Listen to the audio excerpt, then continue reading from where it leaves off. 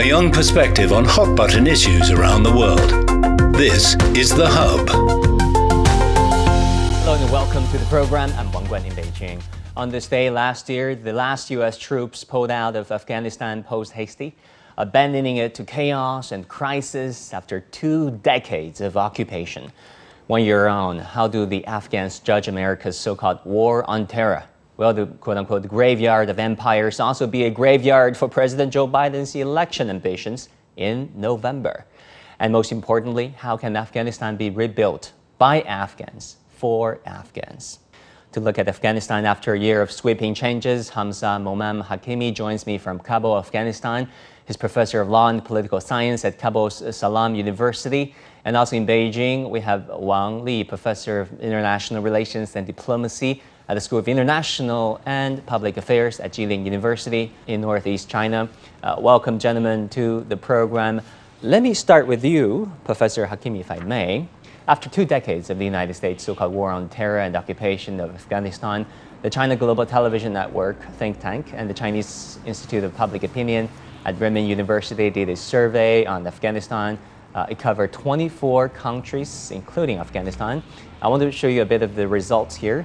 Over 78% of the Afghan respondents, said overthrowing the government of a sovereign country under such a pretext was, quote-unquote, completely wrong.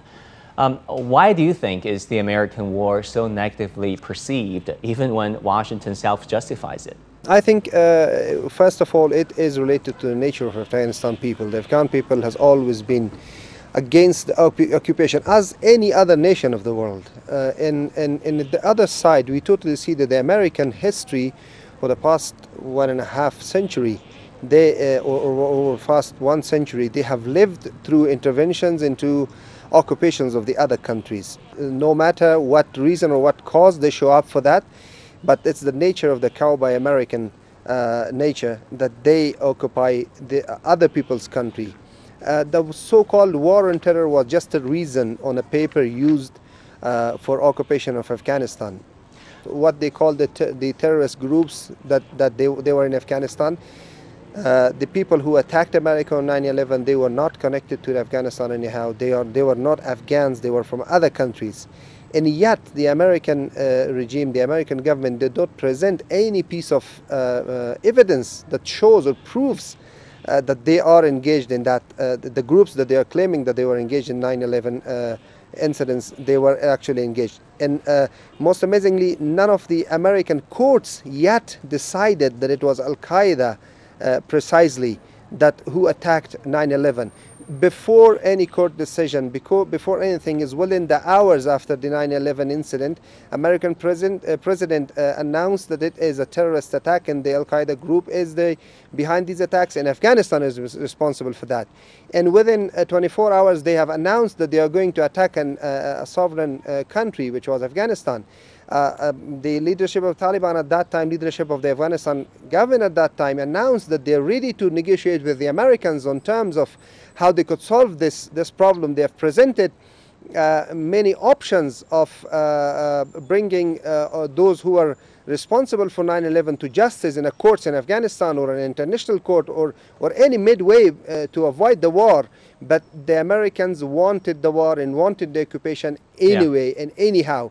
War on terror was just a title they have used. They attacked Iraq anyway 2 or 3 years after Afghanistan. There was not war on terror. Just a lie was there. Weapon of mass destruction. They've killed millions of Iraqis. And after 20 years, Tony Blair came out to the media and said that, I'm sorry, we were wrong. We did a mistake. I mean, there's so much Western propaganda. Millions of Iraqis paid for their mistake. How much Western elites used to use this word propaganda onto other nations, mostly its rivals and adversaries. Professor Wang Li, let me bring you in this conversation. How do you think America's so-called war on terror changed Afghanistan? As an academic person, I want to say that the war was started by America, no doubt. But at the beginning, America was sympathetic. After the attack 9/11, America did sympathized and even supported by the majority of the world, including China and Russia. However, that doesn't mean that China or the world supported America to invade a sovereign country by force to top a government. Actually, after American topped the government, Americans set up a new regime which was very pro-America and Western countries. However, America never put enough or even limited support to the infrastructure. No people's interests, no economic rebuilding, just from the geopolitical interests to contain the neighbors who are major powers. In this case, to answer the question, how did Americans change the world? We can summarize into three perspectives. Nationally, Americans totally destroyed a country, a sovereign country. Second, economic, socially speaking, Americans never pay attention to the common people, particularly the people in the countryside. The third is that internationally, America never promoted Afghanistan to be a real sovereign independent country in the world community. Thank you for those insights. And also, when you look at Afghanistan, there are so many angles to look at it. When the U.S. occupied Afghanistan, a promise to make the country stable, strong, and prosperous. But here's a set of data that I want to show both of you. A whopping 79% of Afghan respondents say the U.S. has not kept its promise. Afghans saying this, not China, not Russia. Professor Hakimi, let me turn back to you. President Joe Biden even distanced the U.S. from the assurance given by his predecessors, saying nation building was never an option, was never supposed to America's mission in Afghanistan. What does it mean for Washington's credibility and policy continuity when you look at the war on terror past 20 years? Actually, what Mr. Biden said is true. What their ex-president said, that were wrong. The Americans tried to westernize Afghanistan with all the means they got. They have spent billions and hundreds of billions of dollars on media only to westernize Afghanistan, to change the norms in Afghanistan people, to change the mentality of Afghan people. That's what they did. They tried for the last 20 years. But the biggest failure for the Americans in Afghanistan was their understanding of the Afghan mentality. They failed to understand how Afghans think and how Afghans deal with those who want to change their norms, those who want to change their culture. This is the biggest failure of the Americans in Afghanistan. They did want to change Afghanistan, but not according to the norms of Afghanistan, but not according to what was good for Afghanistan. They wanted to change Afghanistan according to their own benefits. They wanted Afghanistan to turn into a colony that will remain under the Western or American influence even after they leave Afghanistan, even after they don't exist in Afghanistan anymore. They wanted to be the Afghan nation, a representative of American in the region. They wanted to separate between the Afghan nation and their neighbors in their regional countries and their cultural hack of Afghanistan, if the expression is correct to use. Afghans are an integral part of this region, in this this area. We have relations with our neighbors, with the countries of the region. We have a 5,000 years history of culture in this area. Americans wanted to change that. And when they failed on that, they said we never wanted to build a nation. Afghanistan was not a desert to build a nation in that. We have been a nation and we are a nation. We have a history long back than Americans. What Americans wanted to build in Afghanistan, no, they have destroyed a lot more than they have built. Statistics talk about that very much. Only 16% of Afghan women was literate. 16% only. In 2021, I'm talking, after 20 years of American existence and after billions of dollars they have spent on what so-called women empowerment in Afghanistan. Only 15% of Afghanistan women had access to the media and internet. That is under Afghanistan under American occupation. And that is mainly because the Afghanistan nation and the Afghan people refused this process of Americanization or Westernization of Afghanistan. When it comes to a foreign occupation, Afghanistan people will and always will be resisting that occupation. And when it comes to changing the norms or Westernizing or Americanizing the Afghanistan, you would find the resistance harsher and harder from Afghanistan people.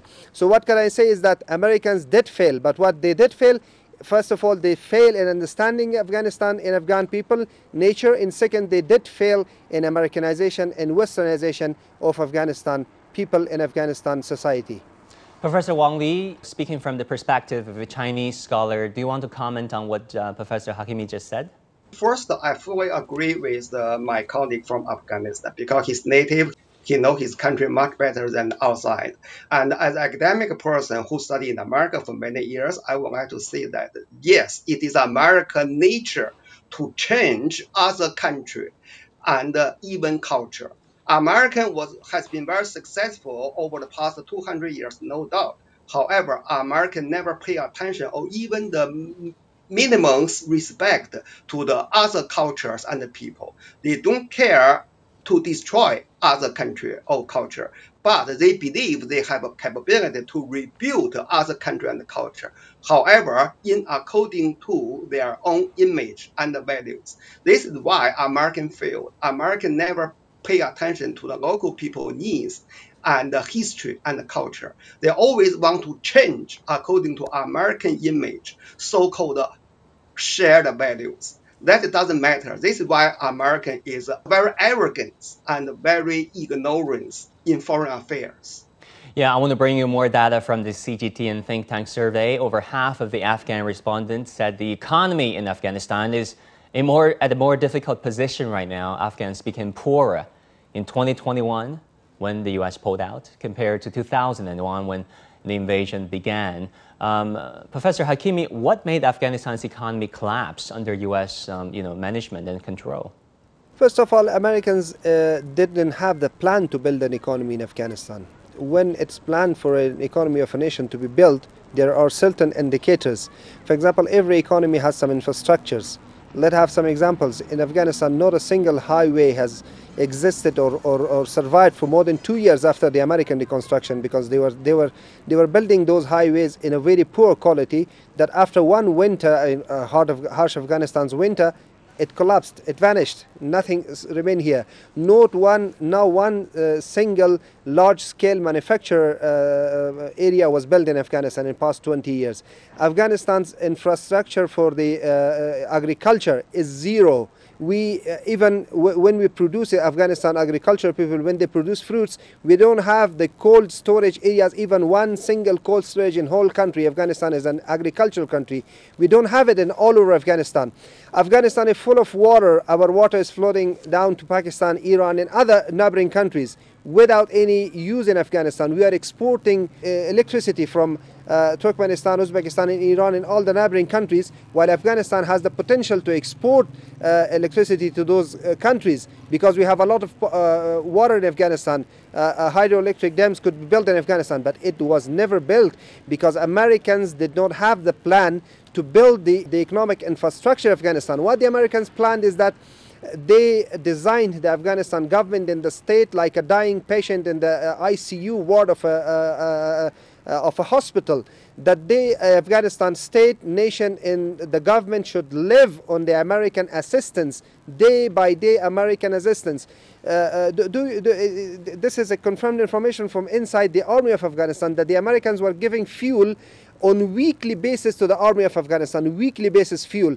If they stopped fueling the army tanks and armored cars, they would have stopped after 1 week. This is the American mentality with the economy of Afghanistan. Because they were sure that they are never permanent in Afghanistan. They will never be here. So they did not want to build anything. In Afghanistan, we still have some infrastructures and some buildings, some roads built by the Soviet Union when they invaded Afghanistan. But for the Americans, even their military bases, they have made it out of bags filled with sand.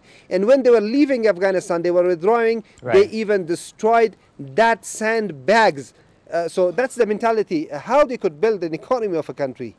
Very thoughtful and very heart-wrenching and realities over there on the ground in Afghanistan. Thank you so much for articulating those ideas for our audience. It's very important. That's all the time we have for the moment. Professor Wang Li, I do apologize, but I do hope to get you back in our program later on.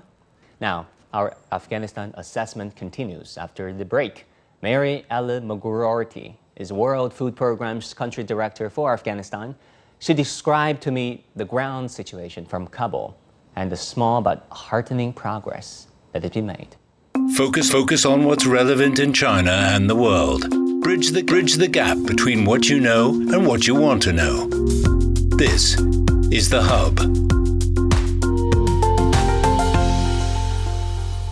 August 15th marked a critical anniversary. It is now over 1 year since the Taliban took over power in Afghanistan.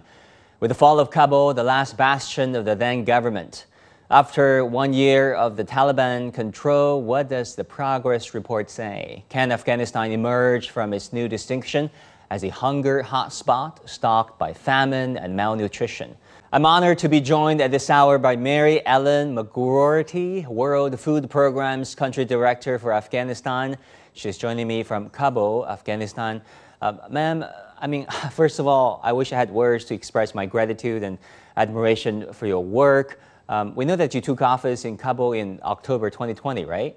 Yes, I joined the team here in October 2020. And then the next year, the U.S. troops withdraw and the Taliban government took over and they regrouped and then took over. We saw the images of chaos over there. We all remember that. Somehow, many people left and you decided to stay behind. Why did you decide to do that? I work for the United Nations and the role of the United Nations. And we really, and I and my colleagues that were here with me, felt the people of Afghanistan needed the United Nations to stand by them at those particularly difficult days. And we were not going to take down the blue flag of the UN in Afghanistan. Of course, you have been through so much. So what were some of the more memorable or touching moments that you have experienced in the past year? Those of us who were here on the 15th of August last year are reflecting back and, what that day, I suppose it went so quickly, but it was momentous in the change that it brought.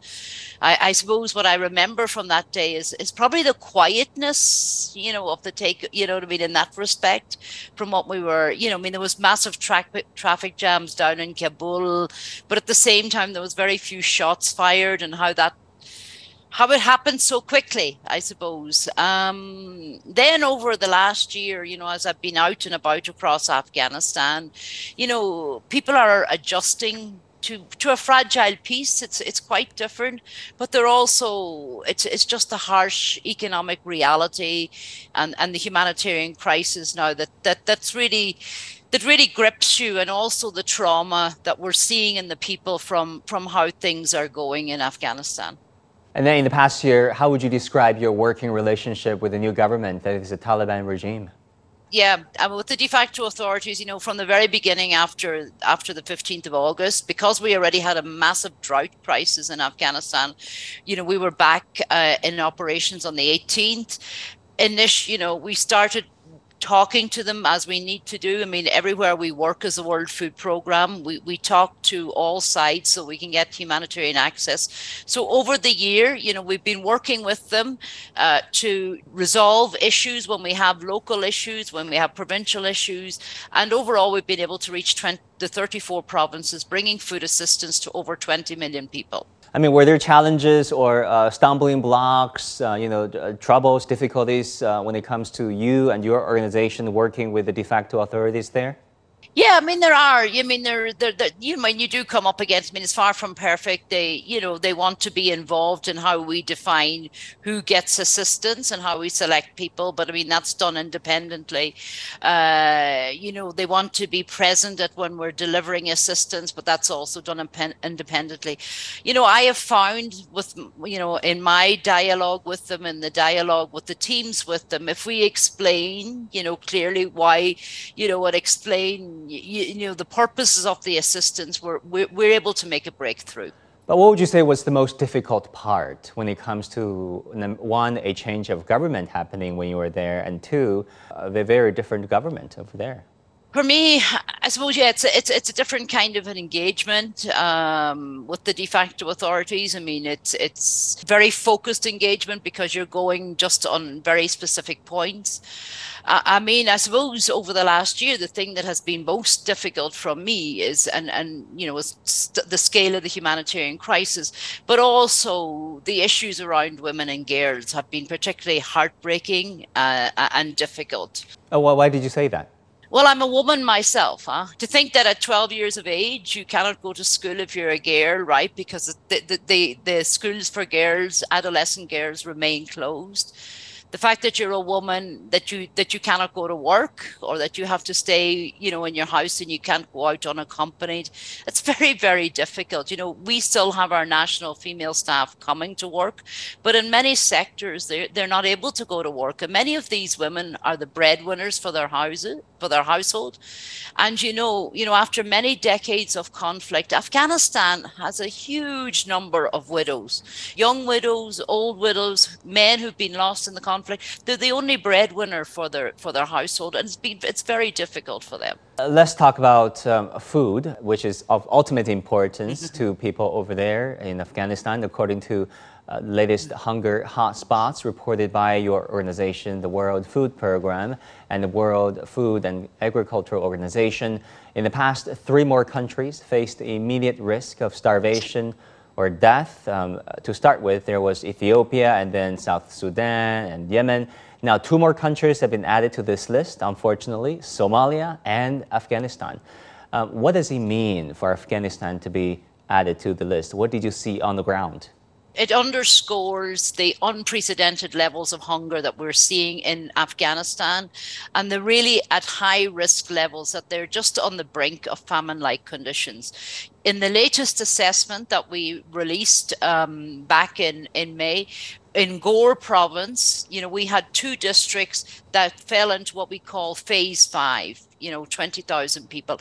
And, just underscoring that really the situation in Afghanistan is extremely fragile.